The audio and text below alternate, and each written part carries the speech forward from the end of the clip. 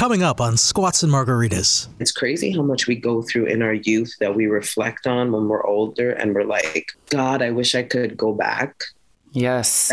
And talk to her and be like, oh, first of all, here's a list of people to avoid in the near future. Like, take this list of people, avoid all these names.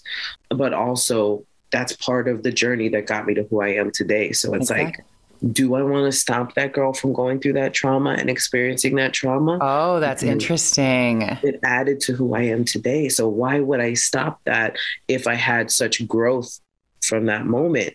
Yeah. As much as I would love to go back and erase every trauma, it's added to my self-growth. It's added to my therapy journey. It's added to figuring out so much about myself and really learning to love myself, even in moments where I get triggered by something that somebody says, and almost spiral or feel myself spiraling and don't eat for like a day. Because I'm so affected by what somebody said. Hey, señorita, really nice to meet ya. Have some tequila and say, oh. This week on Squats and Margaritas, it's Gina Brillon again. That's right, part 2. It's the only time I've done a part 2. And comedian, actress Gina Brillon is back. Last time we talked about parenting, we talked about life. And we talked for so long that I didn't even get to all of my questions about diet, fitness, and exercise. And I know she's going to have thoughts. Please do me a favor and hit subscribe wherever you're listening to this episode. You'll get an alert every time a new episode drops. And when you're done, if you would head on over to Apple Podcasts and leave me a quick review, it would help me so much. Here is my interview with Gina Brillon, part 2. We have already talked for over an hour, and I didn't even get into diet, fitness, exercise. You mentioned in your Amazon Prime special that skinny girls eat lettuce and onions. This is why it's important not to assume. Because so many people assumed I was coming for skinny people.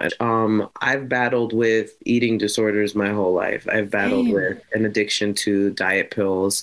I've battled with an unhealthy relationship with food to the point where I wouldn't eat all day.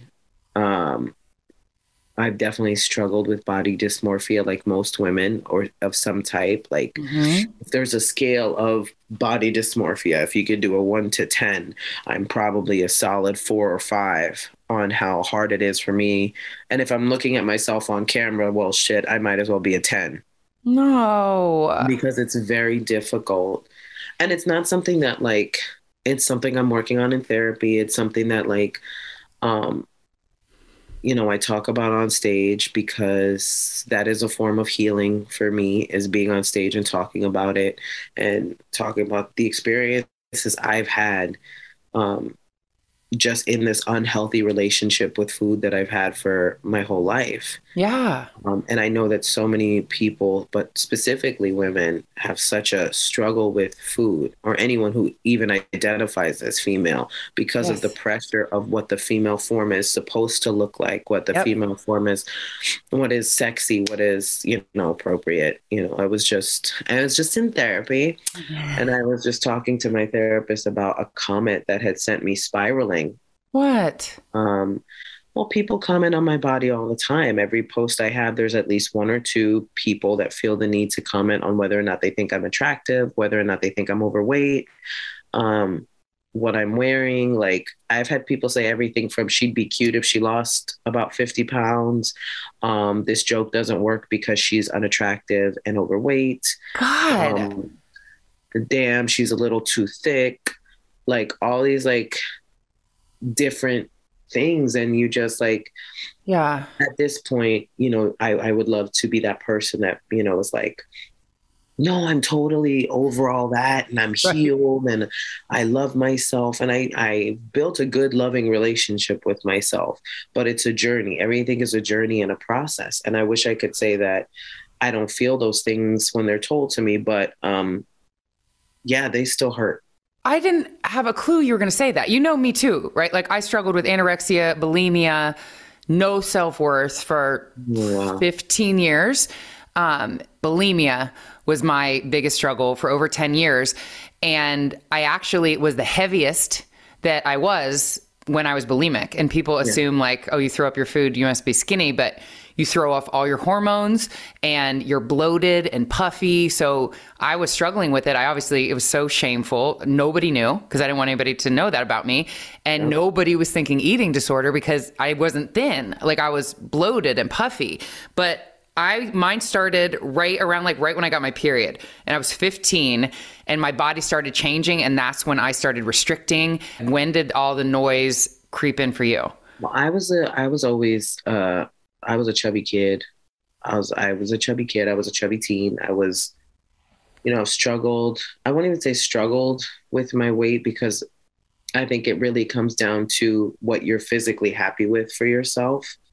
And I in no way meant to make anybody feel bad about their body. No.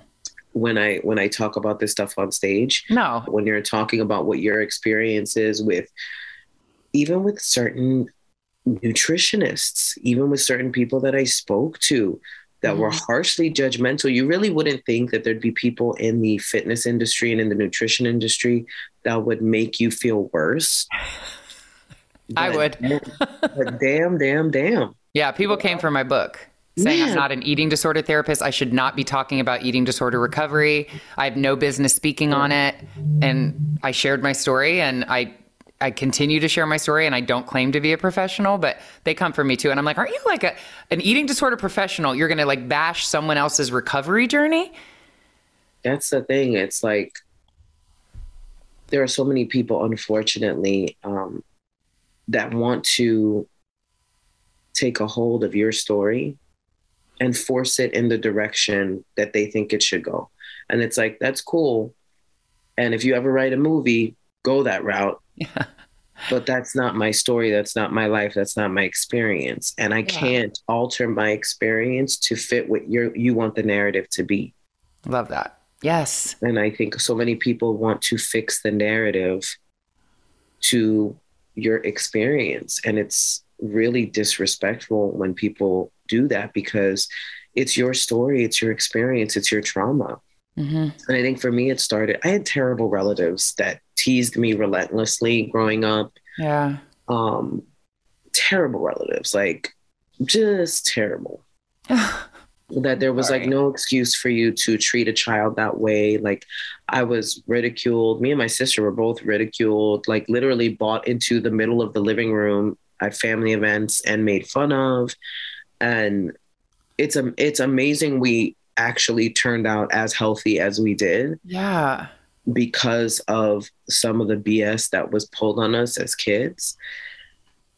And I think it just kind of continued. In college, I was really addicted to diet pills to the point where I'm sure it would have killed me had I not had a massive panic attack one day and almost had to be hospitalized because I was taking so many appetite suppressants and fat burners. And yes, I was the smallest I'd ever been, but I was running every day, barely eating, and taking a shit ton of fat burners and appetite suppressants. And isn't it like speed?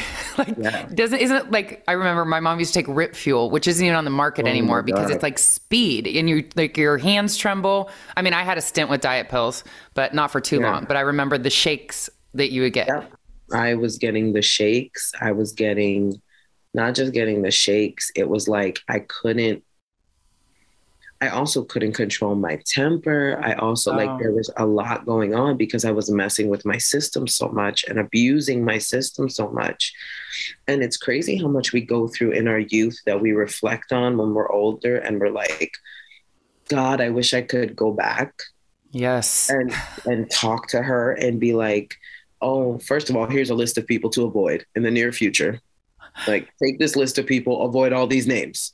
But also, that's part of the journey that got me to who I am today. So do I want to stop that girl from going through that trauma and experiencing that trauma? Oh, that's interesting. It added to who I am today. So why would I stop that if I had such growth from that moment?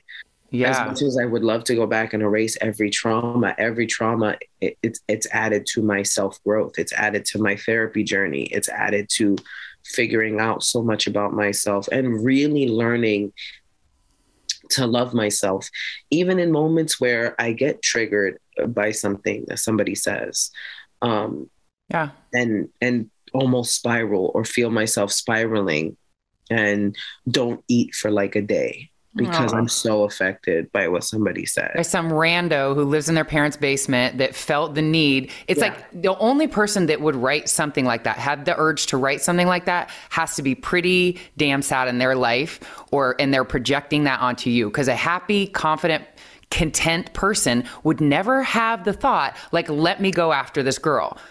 Yeah. So that's what I always try to think of, like, oh, that's so sad for them that somebody felt like that. They see a picture of you and they're like, I'm going to get her. It's them projecting out. And it's easier to say than accept, which I don't understand why people feel the need even to do that, because even if I'm on social media, and this is where it baffles me, it just baffles me that people think just because you have an opinion on something doesn't mean the world needs to know it. Right. Yes. Just because you see something, there are plenty of things online that I see and I'm like, oh, well, I don't like that. Yeah. But I just don't watch it. Right. I know this might seem like a revolutionary idea, but I don't watch things that I don't like, nor do I comment negative things on things that I don't like or don't get, especially when it comes to artistry in any way. Yes. Because just because I don't like it, just because I don't get it. And I think it's different when something offends.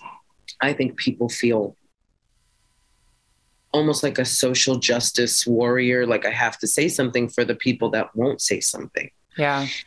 And that to me is a scale. There are certain things where I'm like, yeah, absolutely. That's a systemic issue that is so problematic and needs to be addressed. And then there are things where I'm like, I think that's more of a little personal hurt.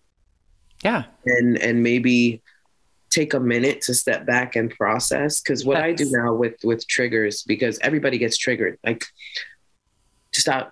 There's no avoiding triggers. Everybody has triggers. It does not matter who you are. Even if you're the healthiest person in the world, you still have a trigger. And what I do now when I'm triggered, and this has been helping me out a lot, because I'm not immune to it either. It's not about how tough you are. It's not about how smart you are. It's not about how healed you are. There are things that will always trigger us. Yeah. And now when something triggers me, I'll usually like take a pause, even if it's within a conversation and somebody says something that triggers me. You won't know it from my face because I will sit there and kind of let it settle and be like, my first question to myself is always, why is this triggering me? Yeah. Where is this hitting me? What is this bringing up? Because it's not about the person. It's not about the moment. What about what that person said or did or whatever triggered this deep hurt in me that is making me uncomfortable? I think a lot of what we struggle with as people is the ability to sit in discomfort without looking to point a finger of blame at somebody. Yes. And it's like, I'm uncomfortable and I don't like what was just said, or I'm upset or triggered by something that was just said. But what I guess because I'm a root cause person, I want to know what the root cause is before I go all surface level, mad, anger, Hulk smash with everything. Yeah. I want to know, okay, this is triggering. Why is what this person said triggering? Oh, because I feel like they might be correct based on an insecurity I have. When there's something that has an ounce of like truth to you, or something that you're like, I always use the example of I'm muscular and there was a picture of my legs and I got a couple on that one. It was like, that's a woman. I thought it was a man. Absolutely not the body type I would ever want. Now I was just like reading all these, and then I'm like, I'm getting upset. I'm not a man. Like, why am I like, it's not something that I'm like, oh, I was worried I was a man. Like, it's not even rational, but I'm like, someone had to take the time to be like, that's a dude. And then you have to think, someone maybe is trying to gain muscle and they can't build muscle it makes them triggered. How ironic is it that they would use you being a man as an insult? Right. Like, oh, I'm one of the most privileged people on the planet. Fantastic. Right. You calling me a man as an insult? Like, yeah. And there's no truth to it. And I was so bothered. I was like, and then I'm like, why am I even, but if somebody says like, you're not recovered, I never went to treatment for my eating disorder. I struggled for over 10 years and I stopped doing it, but I never like talked it out with anyone. And then I decided to share my story in my book. And so when eating disorder professionals are like, what she's saying is not in line with what professionals see as recovery, that triggers me because I'm like, oh God, I didn't go to treatment. Sorry, like I don't want to, that because I do have that noise that you don't know what you're talking about. You didn't go to treatment. You're never going to be saying the right thing. So those get me because I didn't go to treatment and maybe I am saying the wrong thing. Well, that's the thing. Like, first of all, we deal too much with wrong and right. In situations like this, when you're talking about a personal story, especially a personal story of recovery, a personal story of what you struggled with, how can you categorize that as wrong or right? This is your struggle. This is your story. This is how you pulled yourself out of it. Yes. Was it by the book? No. Consider me the rogue cop from the action comedy that breaks everything and gets yelled at by the police chief because I do whatever I want. You were your own recovery specialist in that moment. And what people, I think, don't understand is when it comes to recovery it took me years to go back to therapy. I went to therapy once when I was 19, didn't like what I was told and decided I was never going to therapy again. Right. Fast forward to me at like 35, having been through a string of toxic relationships and finally going back to therapy because I was ready to hear the things that I didn't want to hear back then. I was finally ready to be like, okay, I think people look at relationships with therapy and recovery and counseling and everything like, oh, well, I have a problem, so I'm going to go get therapy. Oh, well, I have a problem, so I'm going to go seek a recovery specialist. No, there is a level of embarrassment you feel going to somebody else for help with something that you feel like nobody struggles with. And you're just like, do I go to this person and tell them? And yes, it's a terrible thing to feel so embarrassed that you cut yourself off from resources. But the fact is, it's something that quite often happens. I know people that got sober without programs. And is it still a struggle for them? Yes. Do they still have a solid group of people that they can lean on? Absolutely. But it wasn't by the book. No, it wasn't by the book. But they were still able to pull themselves up. I didn't go to recovery for an addiction to diet pills. I almost fucking killed myself at taking these diet pills. And then I was like, I would like to actually live. So I'm going to go ahead and stop what I'm doing because I literally felt like my heart was going to explode out of my chest. And I was petrified. But I didn't seek recovery therapy. It's still hard for me now to not, feel like I need a handful of diet pills to make it through the day, or to feel like if I eat something that I actually enjoy, there's something wrong with me and I'm doing something bad. Or if I don't work out for a couple of days, oh my God, it's terrible and I am terrible and I'm lazy. It's hard. Those are struggles that I still experience today. I have a question because I struggle too. I still have the noise. And do you think had we gone to treatment and worked through it, would we still have the noise? Is that why we still have the noise? No, the noise still exists. I'm in therapy now. I've been in therapy for years now. The noise still exists. I still have my struggles. Unfortunately, it's a series of steps. I think you're never going to not have those struggles. I think the trick is you'll be able to catch it quicker. Yes. You can you'll just go, oh, no, let's stop that thought right there. Mm-hmm. And you'll be able to pull yourself out of it after practice. And still, there are things that are such deep triggers for us. Sometimes somebody will hit something and it's like, even if you tried to catch it, it just slips right through your fingers and now you're in it. Now you're in it. Now you're spiraling. Now you're in it. And the only thing you can do is brace yourself for impact at that point because you're like, I'm going to cry. I'm going to scream. I'm going to isolate. I'm going to do these things because I'm in it, unfortunately. And that's okay. It's okay to experience those moments. And in those moments, I think what we need is a good support system, is having that person that you can call. And it's doesn't always have to be the same person. There are things that I know I can call my brother about that, maybe I can't call my closest girlfriend for. And so you have those people that, you can go to. And I think building up a system of people to help support you in a community to help you in those moments is key. Yes. Getting out of the spiral. And I just feel compelled. I haven't even, I've shared it with you, but I haven't really shared it publicly yet. But my foundation, Blue Butterfly, is going to be what you're describing when girls feel like they're the only ones and they don't want to go and talk to a professional about what they're going through. We will make a community of women who have been through the things and make it like a retreat where they're all hearing stories from other women who have been through the things, other girls that are in it now. It's not a therapy session where somebody's judging you. It's a community to go to that's going to be a safe place and a trusted place because those people have been through the things. They're not there to judge you. They don't have a clipboard, but that's exactly why I want to do that. That's why that was built. Exactly what you're describing. You isolate because you're like, I'm the only one. I don't want to talk to somebody about this, but here, come to this retreat, hear other people's stories. And then your guard comes down and you're like, oh, okay, her too. And look at her, look what she's doing now. Like she's on stage and she's got this career. So that's exactly what I want it to be. And that doesn't even keep me immune. Exactly. And that's the thing too. Like nobody is immune to it. You could be the richest, most successful, best looking person in the world. And you're still subject to all of your triggers. You're still subject to deep wounds. And that's just how it is. And I think as people, we need to give ourselves a little more grace when we are triggered and understand our humanity a little bit more.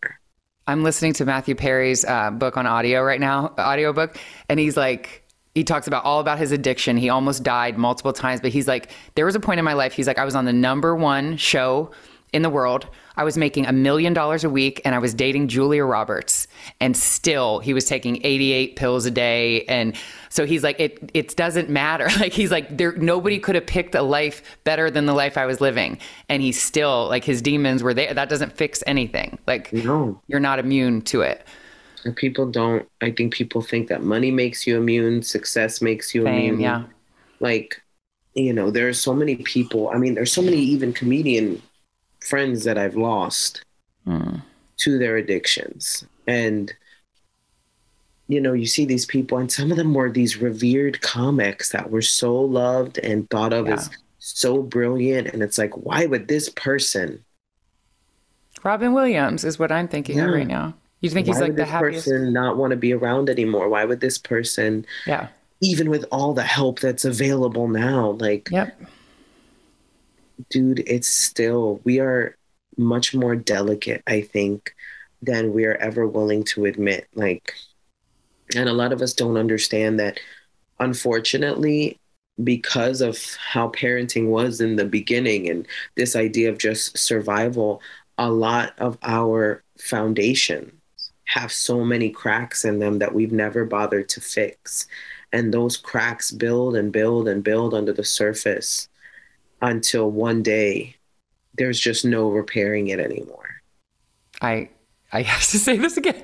Matthew Perry's book, he's like, now he's in therapy. When he was 5 or 6, his parents divorced and they would just send him on a plane. He's like, all these other kids had parents. I had a sign that said unaccompanied minor. And he's like, I was terrified. And he's like, I'd sit on the plane, like just wait every time there was a big bump. He's like, there was no one to look at to like say it's going to be okay. And he's like, for the rest of his life, like he felt like he was unlovable. He's like, why would they just send me on a plane? And something that happened when he was 5 years old, still, like, he's like, he would break up with women before they could break up with him. And it was like such a like poignant moment in his past that directed like the rest of his life. He's like, every time they sent me alone, they were just like, just go. I was terrified. I felt like nobody talks to kids anymore or ever about how they're feeling, helps them to dissect it, really fully explain situations. It's like, for such a large portion of us from some of the older generations, nothing gets explained to us. We were expected to shut up and do, and our parents were dealing with just the basic survival emotions where it was like, can I keep this kid alive? I don't care about your mental state. Oh. I care about your physical state. Are you alive? Are you with me? Cool. Then why would I worry if you're depressed or sad or afraid or anything? Because we don't see the domino effect that those things have. Yes. From our youth to our adulthood, where it's like, oh, mommy never listened to me, daddy never listened to me. So now that first domino sets off the rest of like, oh, now I have to make sure my voice is heard or silence myself or yell at people or force people and the domino and domino and domino. Yeah. And we don't acknowledge that. And it's important I have these conversations with my husband a lot about even little tiny things around my son, where I'm like, please don't dismiss his emotions. Please don't treat him like that. Yeah, that makes daddy happy. You're like, your happiness is not determined by what he does. It's not his problem. Yeah. Your happiness is not his problem. Yeah. That is your thing to deal with. Don't put it on him. And I think it's something that we do with kids a lot. And I find myself doing it too. Like there was a time, and that's why I understand my husband. There was a time where, when I was really sad, I would want to hug my son. And I'm like, I'm literally forcing him to make me feel better. Like, what am I doing right now? This is my job as a grown-up. Like, I'm putting this on him. Everybody's going to mess up. Let's just clear the air. Every single parent is going to screw this up somehow. It's inevitable. One way or the other, you're going to be imperfect. Mm-hmm. And in one situation or another, you're going to say the wrong thing, do the wrong thing, be the wrong thing, whatever. It's just going to happen when you're not your best self. Accountability is what will save you. Mm-hmm. Being able to say, and I practice it now with my son so that when it happens when he's older, I can talk these things through with him. Like when I get frustrated and I feel like I've been too harsh with him, I am normalizing apologizing to my son and being like, Mommy is really sorry. Mommy apologizes. She overreacted and she shouldn't have spoken to you that way. Yep. Because I want to raise somebody who has the confidence within themselves to tell someone, don't speak to me like that. Love that. Yes. The issue is like so many of us were taught to fear authority, not respect our own voice, not be able to stand up for ourselves because we were literally browbeaten into submission. Literally, in my husband's case. Yeah. Literally just kept almost submissive. And if you fought it in any way as a kid, you were disciplined harshly if you weren't this well-behaved. And well-behaved just meant having no opinions on things, having no ability to stick up for yourself. Mm-hmm. Well-behaved wasn't just, oh, my kid isn't biting other kids or hitting other kids. Well-behaved was sit down, shut up, do what I say, don't ask questions. We do what I'm going to do, not what you want to do. You have no say in your life. This is what we teach kids. Yeah. Because we're too afraid or too lazy or whatever to actually have conversations with them and actually figure it out. Everybody wants to parent with this iron fist of like, if I control you, then you're safe. I would rather have a relationship with my kid where he feels comfortable telling me things like, hey, Mom, somebody offered me drugs the other day. Right. What do I do in that situation? Right. And without judgment, I go, well, I'm not going to sit here and act like I've never taken drugs before. But here's how to avoid dangerous situations in this case. Mm-hmm. Here's how to best keep yourself safe. Yeah. But he comes to you. So he's not going to someone else that's going to tell him. You're the person telling him about that because he's not going to feel a level of shame of coming to me like, oh my God, my mom is going to make me feel so bad. My mom's going to... You want to create that, or at least you hope to create that environment where your kid feels comfortable enough to be like, I'm going through something and you're the one person that I feel the safest with. I think that's the goal, is to create such a safe space for your kids that they're not afraid to come to you with their hurdles. More Squats and Margaritas in a moment. Now this. Guys, we're moms. We're not out on the town every night anymore. We're chasing our toddlers through our kitchen. But there are those times where you want just that little extra something. Maybe it's a girls' night, a wedding, a date night, a work event. If you're looking for that little extra confidence boost, you need Rejuvalift. Rejuvalift delivers dramatic results to minimize the look of lines, wrinkles, crow's feet, those 11 lines that I have between my eyebrows. I use it on the bags under my eyes. Guys, it works in 4 minutes and delivers results up to 7 hours. I've tried it. I'm obsessed. And now Squats and Margaritas listeners can get 20% off at rejuvaliftbeauty.com using code margaritas. That's REJUVA liftbeauty.com and use promo code margaritas. You need this in your life. Shipping is free. You get 20% off. Go to rejuvaliftbeauty.com. Explain your DNA on 10 cases, man. You're inside the police interrogation room with the alleged Potomac River rapist. I'm not guilty on any of this stuff. So calm, so reasonable. Could this be the man who terrorized women for 9 years before murdering a brilliant scientist 2 decades ago? Experience one of the most fascinating true crime podcasts available. Join crime reporter Paul Wagner for Unknown Subject, Season 3 of WTOP's American Nightmare series. Search American Nightmare Podcast on all podcast platforms. Now back to Squats and Margaritas. When you grew up, was your mom like always on diets? I know you said like other family members made comments, but like for me, I would see what my mom did and I was like, oh, we go on diets. We want to be skinny. We weigh ourselves. Like I learned it from her.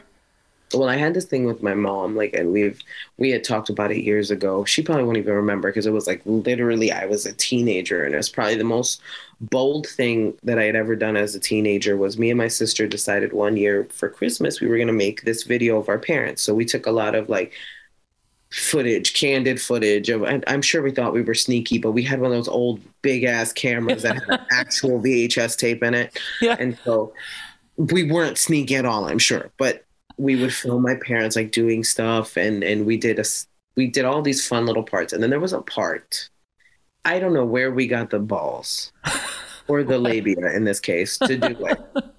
But we had a section where we said the things we think you did wrong. Whoa. And one of those things was I had lost a bunch of weight. My dad had to go on a diet. So basically the whole family went on Slim Fast for a while. It was meal replacement shakes. We just did it because my dad, I think it was, my dad had a heart attack or something about his weight and getting him in shape. And I remember we had all started it and I had lost weight. And one of my, I think cousins one time came over and was like, wow, you lost a lot of weight. And immediately my mom was like, no, she didn't. And I remember feeling so crushed. Yeah. And being like, oh, I guess mom doesn't think I lost weight. It's not good enough. Yeah, it's not enough. And I told that story in the video, and my mom, she apologized and she said, I was afraid because you had lost weight, but because of her own trauma connected to weight loss, she was like, whenever somebody told me I lost weight, I would go and binge eat because I didn't want them to notice. Wow. And I would start eating unhealthy again to put the weight back on. And I didn't want that to happen to you. Wow. Unfortunately, because of that moment, now when someone does make a comment about my weight, I'm usually on the either extreme. Either I will binge eat or I will eat Keep nothing. Going. Yep. It's like either extreme. And unfortunately, that foundation was laid before I had that conversation with my mother.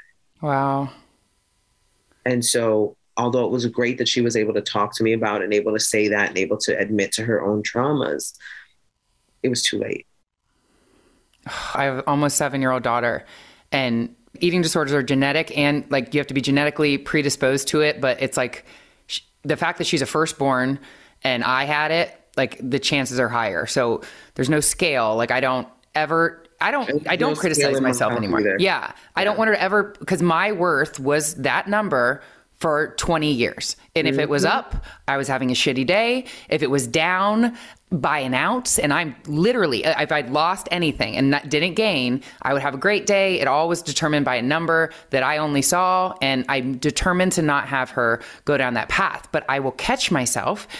Like the only reward for her is candy, treats. She won't, anything she does, she's like, can I get a treat? Can I get a cookie? And I'm trying to like make that not a thing. But I noticed myself being like, yes, if you clean your plate. And I catch myself and I'm like, no, she needs to listen to her hunger cues. Like I'm teaching her, clean your plate. You're not hungry anymore, but you have to eat everything on this to get a clean plate to get your reward of a treat, which it's totally effed up and wrong. But it's the only thing that she, like, I can't be like, here's $1, you can go get something at the mall, like candy, treats. And I don't know how that started, but I do catch myself on the clean your plate if you eat everything on your plate, because that's telling her not to listen to her body. And it's just I'm so worried about it that I'm probably like overcoaching it and not handling it the right way. But I worry about that so much by like the things I'm telling her now that's going to like set the stage for her teenage years, which is when I really went under with it.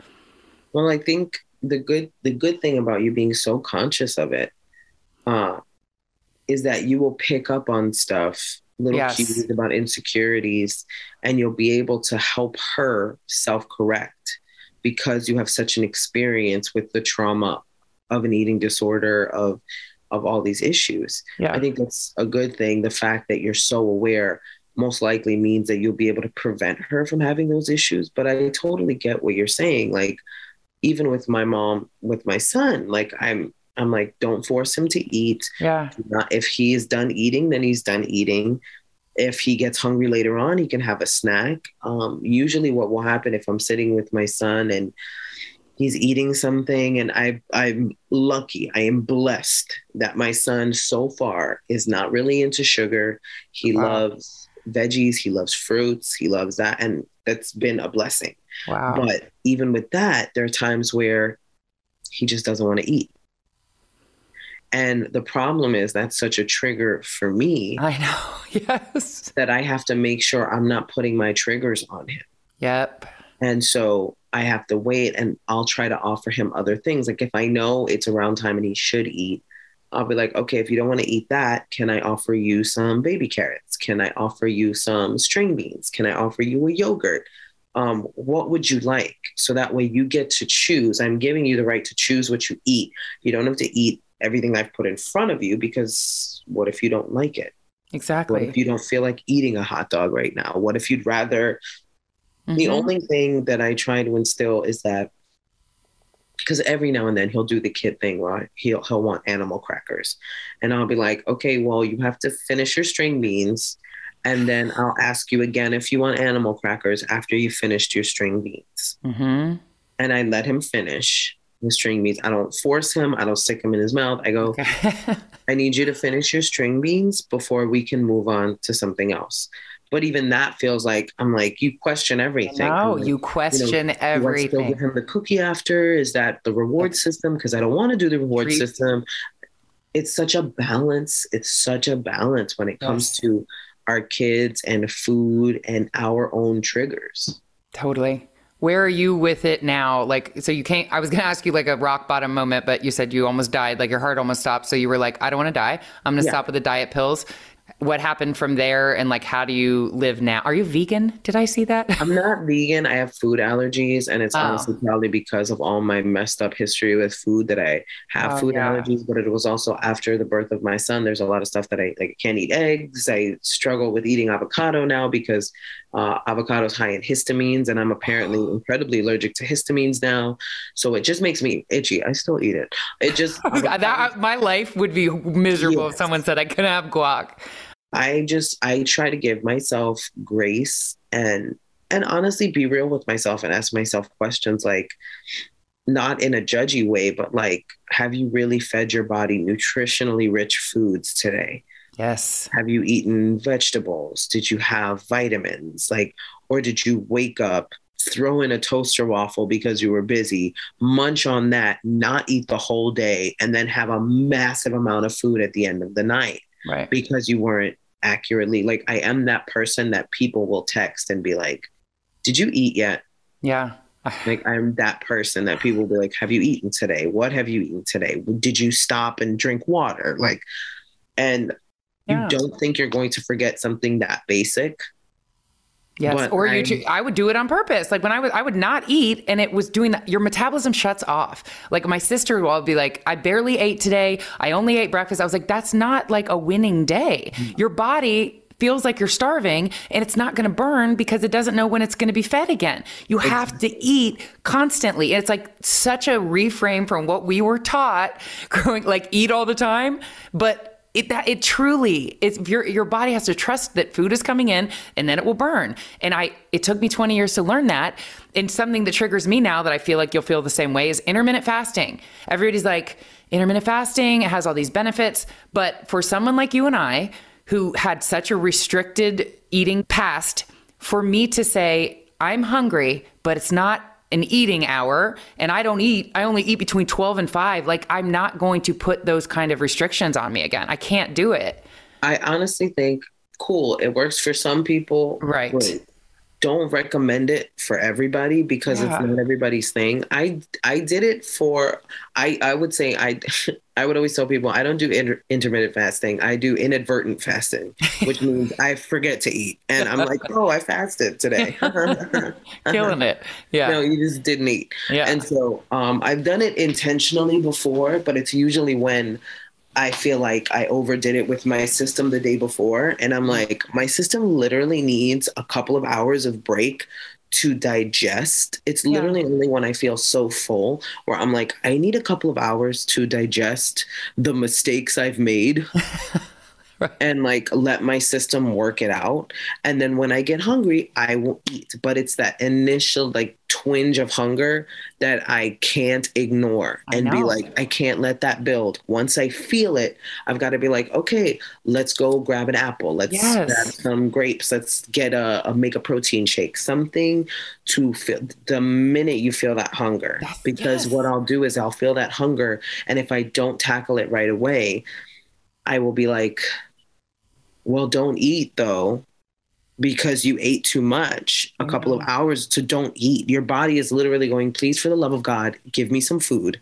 And your mind is going, no, you're fat. Or it's not time. It's rules. Like it's not for me, it was like, it's not a drinking day. I'd want a glass of wine, but it was like, no, you're not, you only have it on Saturday. Then you drink 2 bottles of wine or 7 margaritas because it's your drinking day. If you just listen to your body, there's 2 cues. There's a hunger cue, you're hungry, and there's satisfied, not full. Yeah. And I will say, honestly, when you're talking about full, like I won't let myself get that full again because I don't ever want to feel that kind of fullness again because I would purge. So I eat until I'm satisfied, and taking that second, like, are you eating just because there's food there? And, or are you still hungry? And sometimes I take the second, I'm like, yeah, I'm still hungry. But your body is cueing that you're hungry, eat. When you're satisfied, stop eating. It sounds very simple, but literally 20 years, from 16 to 36, I didn't listen to my hunger cues. I had rules. I'm not eating carbs. I eat at this time. I don't eat after 7 p.m. And it's like living that way. I was 20 pounds heavier. I was miserable and frustrated because I just felt like I'm doing everything right. But it was all these rules. If you just honor what your body is saying, I'm satisfied, I'm hungry, it kind of works with you again. Your body will tell you. Yes. It's just about building a relationship to listen to your body. I think the healthiest I was when I was a vegetarian for like 5 years. Wow. And I think it was like the healthiest I was because I learned so much about listening to my body and what it needed, because I had pulled out a whole section of what I could eat. And so I really learned to be like, what do you need? And I will still ask myself that question when my body feels off balance. I will go, well, what do you need? Did you have, a couple of days ago, I had too much caffeine, and that triggers the same thing as a bunch of diet pills. And I remembered the feeling and I started to panic. Yeah. And I had to calm myself down and, tell myself, look, you had too much coffee. Let's get some water in your system. Let's get something to eat, even if you have to get a wrap sandwich or something that of substance that will sit in your stomach for a minute, because your body is now in such a hyperactive mode. You need something to sort of ground it a little bit. And just talking to myself and figuring out like, okay, what do you need? If I'm craving sugar or something, and I know I'm like, oh, I really want a donut right now. Okay, but what does your body really need? What are you going to get from that donut? sugar. What does sugar do? It's going to give you energy. So what you need is energy. Yes. And having those conversations and stopping myself and going, and it's difficult because I don't always nail it. And there's times where I'm like, look, all I have is this little piece of dark chocolate. I'm going to eat this dark chocolate until I can get to my next meal. Or I'm going to force myself to make a protein shake. I'm going to make a protein shake after this because yesterday I didn't eat enough. And I felt it at the end of the night. And I went to bed with my stomach growling because I didn't eat enough during the day. Mm-hmm. And it was because I was running around, and it was because I would look at menus and be like, I don't want that. I don't want that. I don't want that. I don't want that. I don't want that. But it was my job is to take care of me. Yeah. And I had not yesterday really eaten enough of anything. And I had so many meetings at restaurants, but there's a self-consciousness of eating in front of a person that you're having a meeting with. There's a self-consciousness of, am I ordering something that's too heavy, to this, to that? Yes. Like I ordered avocado toast and I was like, am I going to be itching this whole meeting right. because I ordered the healthiest thing on the menu that right. happens to make me itch? You're going to pay for it. Right. Yes. No, that sounds like a really great idea. I think we could totally do that. She was itching the whole time. She's great, but she's might be a meth head of some kind. I was literally like, okay, there's just so much going on. And so by the time like I was in bed and I had some flaxseed chips but my body was like, this still isn't enough. Like we've been up and running around and running on empty for hours. And it's just something that to this day still, it's like I do need somebody standing next to me at all times, just handing me various, like, here's a protein shake, here's some baby carrots, here's some cut up fruit, here's some, like, I need that person. Otherwise, I will sit here and be like, oh, I haven't eaten for 10 hours. Yep. It's time for me to eat. How does exercise play into it? Because it seems like with your schedule, we wouldn't have time to go to the gym. Do you walk? Do you like... I box. I do Muay Thai. For a while I was in Muay Thai, Jiu-Jitsu, and MMA, like just for a little while. Wow. It's my favorite thing. One, as a woman that travels by herself, I think it's important that I learn how to defend myself, even if it's just to get someone off me so I can run away. And two, because I can get terribly bored with working out. Because I'm not like, if you're an enthusiast about it, awesome. I really wish I had that like in me, but I find strength training workouts boring. Cardio even gets boring after a while. But when I discovered that I had this love of like boxing and I could channel every bit of anxiety and rage and emotion into this thing, it became this wonderful outlet. And I got one of those one of the bobs, one of the like. My husband has a bob. It's the best thing in the world. Kick his ass. It's the best. And I miss it when I'm on the road. Like I'm on the road right now. And I would say I haven't worked out probably in the past. Well, other than the like walking. That's what I was going to say. A workout in quotes. Like I just started walking and it was mental. I always ran. I played soccer in college. It was like I was a runner and I felt like you had to run and you had to sweat. And the more women I talk to on the show, they're like, you're 40, I'm about to be 41. You don't need that high intensity. She's like, people say it's actually working against you, like your hormones at this time of your life. And they're like, strength train 3-4 times a week and walk. And I was like, walk. But honestly, like I'm sore the next day. I was so worried about like, I'm not working out anymore. Walking is underrated. Like put on a podcast or something you want to listen to.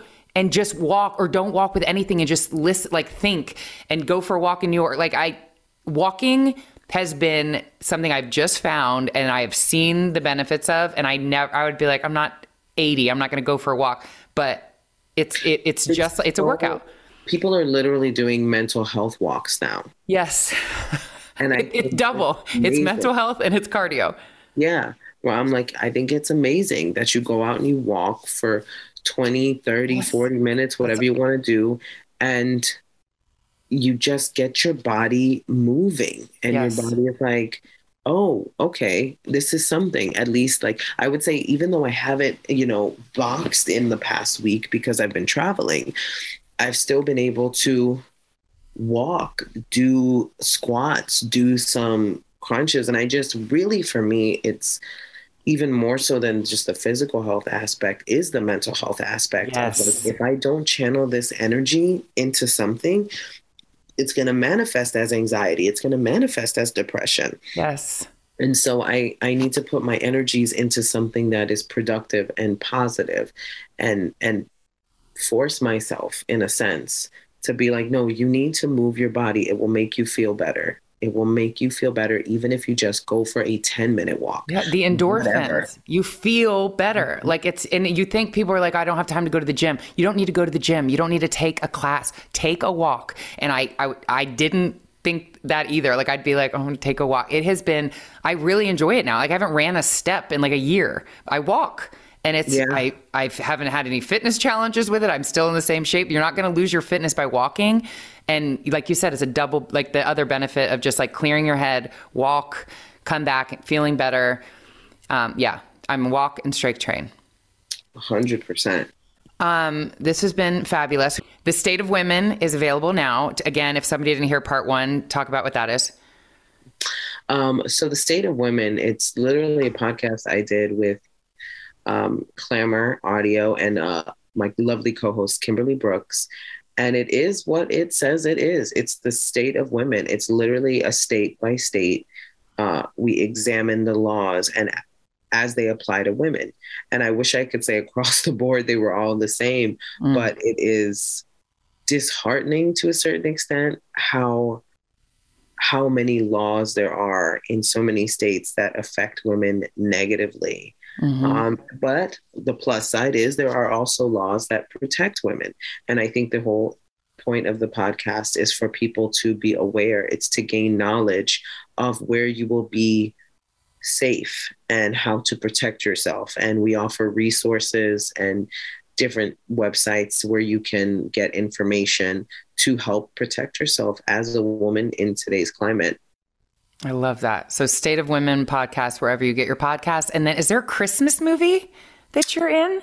There's a Christmas movie coming out next year. It'll be, as far as I know, it will be on Disney Plus, Christmas of 2023.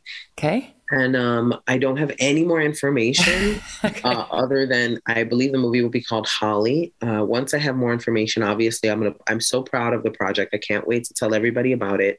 I love Christmas. I'm a huge Christmas nerd. So the opportunity to do this movie and to work with Will Packer, who was the producer of the movie, just getting a chance to work with them was incredible. And I look forward to everybody getting to see it when it comes out. Thank you so much for listening to the Squats and Margaritas podcast. If you haven't subscribed, please subscribe wherever you get your podcasts so you never miss an episode. And I'll see you next week for a brand new episode of Squats and Margaritas.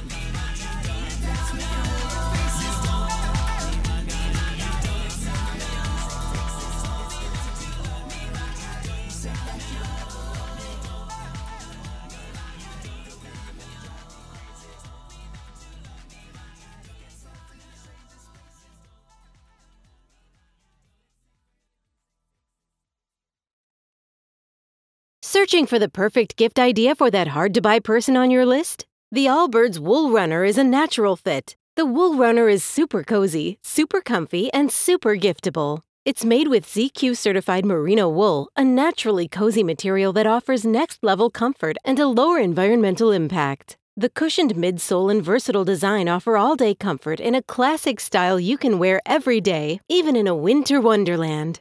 And its fully machine-washable construction makes it easy to keep your shoes looking like new. Allbirds shows off the Wool Runner's carbon footprint right on the shoe so you can see the difference for yourself. On top of that, they actually offset that carbon footprint to 0, making the Wool Runner completely carbon neutral, so you can stay cozy and tread lighter on the planet. This holiday season, give tidings for comfort and coziness with the Allbirds Wool Runner. Discover your perfect pair at allbirds.com. That's ALLBIRDS.com.